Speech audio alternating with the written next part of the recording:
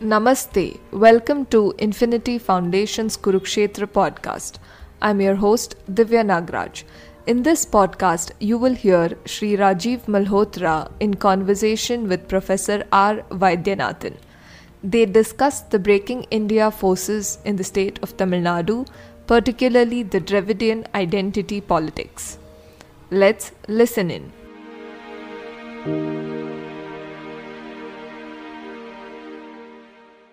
Namaste. I am here with the famous Professor Vaidyanathan, my dear friend from IIM in Bangalore. Welcome.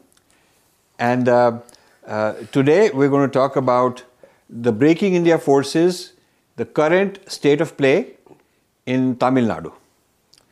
It seems that there is at least 6 different groups of Breaking India forces, each focused in a certain way and also collaborating with each other. So we have the Dravidianists. That's a powerful group which we've talked about before. They're still there.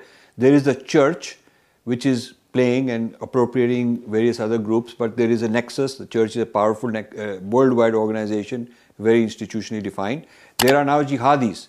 These are Islamic people, and they are connected with whether it's ISIS or Al-Qaeda or overseas or homegrown or whatever. This is a distinct group. Then there is the Naxalites, the leftist, Maoist, Naxalite who want the communist revolution. They are definitely there. There is LTTE. We defeated them in Sri Lanka. They were defeated. Their leader got killed, but it's not like all the ideology has finished. The roots are still there, and it's trying to come back here in Tamil Nadu. And then there are all these new age activists, who improvise, who just sort of arrived at the scene, a mishmash, ideological mishmash, combining this, that, like new age kind of people. So given these 6 as sort of a framework, I think would be nice for the audience if we took them one by one. Yeah, sure. And you gave a brief summary of where those are. Yeah. So should we start with Dravidianists? Yeah. What is the state of play of Dravidianists?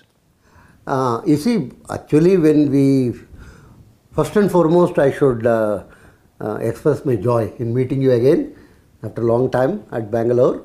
And traffic is bad, as you rightly told. I could have, I think, met you in Boston much faster. Catch a flight and then come over than traveling through this traffic. Anyhow, it's very nice that to know also that your health is much better now. So, and I am always. I have many more years to make trouble. You are making trouble, not for us anyhow. Yeah. So, very nice actually. So I should mention that at the outset. And I always maintain that coming in Rajiv Malhotra's program is one of the most interesting and joyful thing for me. And for me. Yeah. So now our relationship I think you recollect, goes way back, several decades. I came on a wintry night to Boston, and so this Dravidian is a very broad name nowadays, appropriated by all sorts of fellows in Tamil Nadu. But the original one is what they call as Periyar. Periyar means a big man, which he was not. His name was E.V. Ramasamy Nayakar. We will call him EVR actually. You see, this is out of South Indian Liberal Federation, which got started in 1920s as a pro-British organization. It was funded by British and encouraged by Telugu landlords. They called the South Indian Liberal Federation. After that, it got converted itself into Justice Party, still supported by the British. Slowly, the Telugu landlord organization became anti-Brahmin organization, because in the initial stages, a lot of these Congress activists were Brahmins. So I thought the Britishers thought it will be worthwhile to divide. So what they could do with the Muslims in North India, they tried to do it same way here in the other context. And then this Justice Party developed and became, that Ramasamy Nayakar was the chief of the Justice Party. And then he is, completely pro-British. In 1942, he had a conference in Salem, wherein he clearly told Mahatma Gandhi is a mental case and he should go to London to get himself, what one can call, checked or something. Then he added, he would also like even if British go out of India, let them, but this Dravida Nadu, what he visualized that time, sort of large portion of southern part of India, should be ruled from London. He requested. Then he did try to meet Jinnah, and he did meet and told him, why don't you... they actually agreed to support each other. Yeah. But somehow Jinnah was unenthusiastic. Somehow he felt that this is not a good case to take it up, and he was focusing more on the Muslim and Pakistan side. And then this fellow went and met Ambedkar. He told Ambedkar he should help in creating. Ambedkar told that this won't work, and yes. Anyhow, so he was a very, I won't say interesting character, but notorious.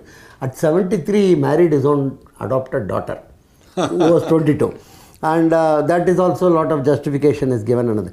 He was also anti-Dalit, incidentally, anti-SC. Because Dalit, I don't want to use the word, because that's a word coined by the church. Yes. In order to create more issues. So out of that came, after his marriage of his adopted daughter, is Major Chela Annadurai. He was upset. One report suggests that he wanted to marry that girl. Anyhow, one doesn't know about it. But he came out and he was wanting to stand for election. This Ramasamy, E.V. Ramasamy, who is known as also called Periyar, he declared 15th August 1947 as a Mourning Day. He conducted mourning meetings and other things. It's a very, not many people know all this history and other things. So they just treat him as some sort of a Karl Marx or something for Tamil Nadu. Anyhow, Annadurai came out, he told he will participate in election. This man was not participating in election throughout. And then DMK came out of it. And 67 election, when they lost, that time Chief Minister on Bhaktavachalam, he told the poisonous virus is spreading all over Tamil Nadu. The future is very bleak. He is such a Dirgadarshi, I would say. As early as 67, he told this. He told it has got nothing to do with my losing election, but dangerous trends are coming forth. He was very right, actually. So this, they went for election, and the political party part of it was captured by Karunanidhi, who made it into his family fiefdom. He is not like any. So he made his son as in charge, and his grandson, that his son is now taking over this. So that's the equivalent of the Nehru dynasty in the South. Yeah, in Tamil Nadu context actually.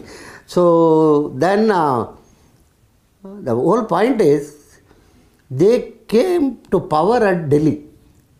They occupied a position during the United Front and various type of, and they enriched themselves substantially.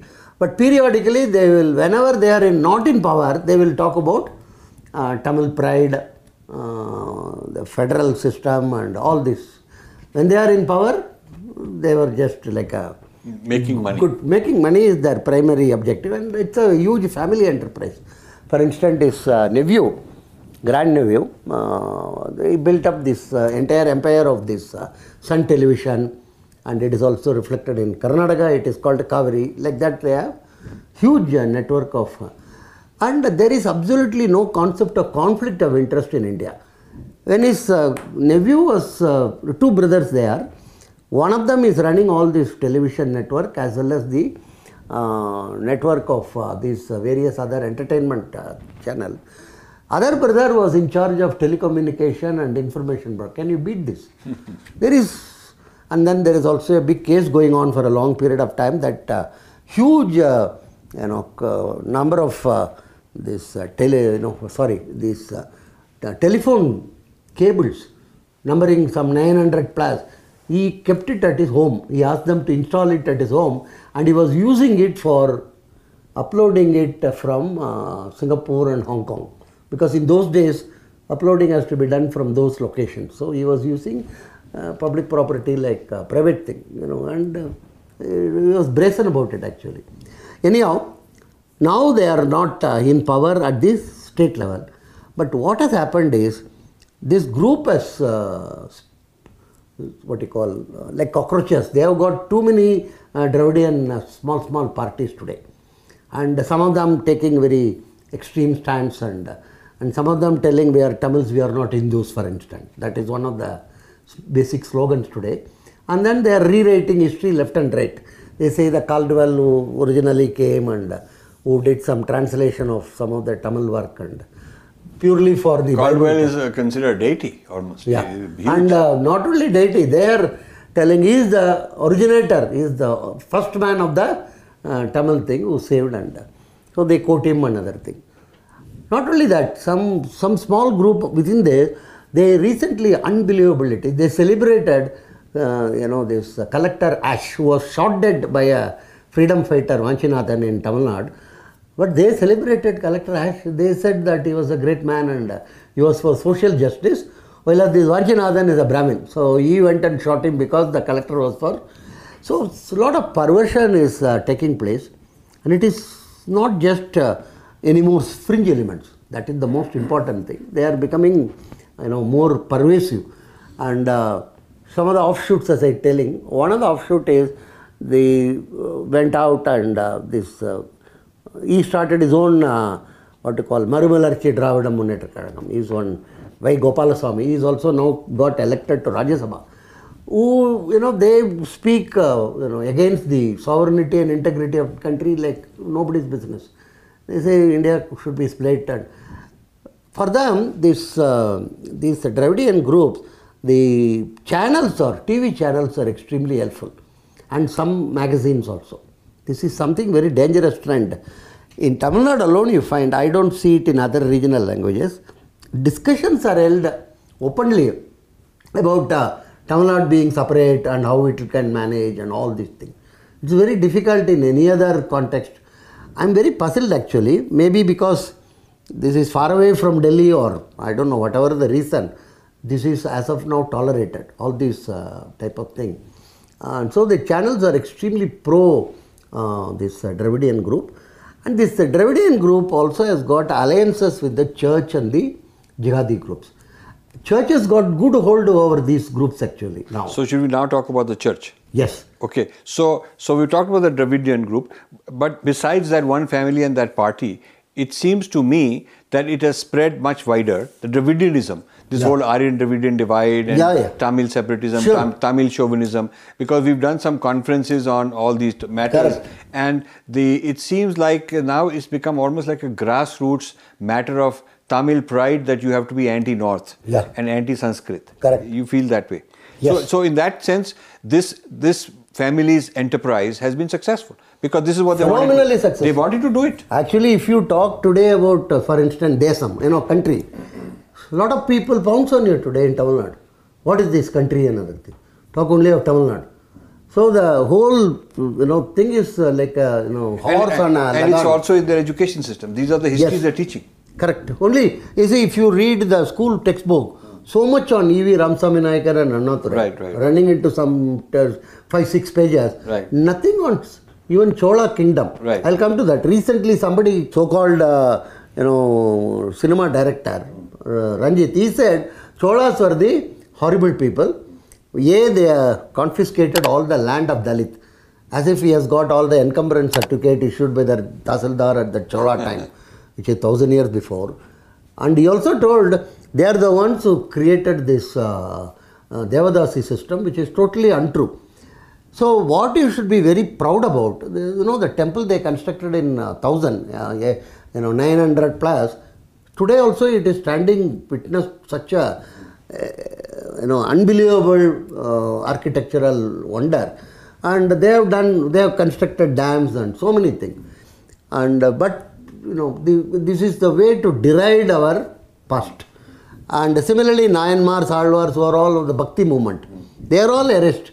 They are not there in the textbook at all. So for them, history starts with Caldwell and ends with Karunanidhi. So far, it will continue with his son and other things. This is the type of propaganda, and the church is phenomenally supporting them. I hope you enjoyed this podcast. Do write to us any feedback, suggestions, or questions you might have on infinityfoundationpodcast@gmail.com. Thank you.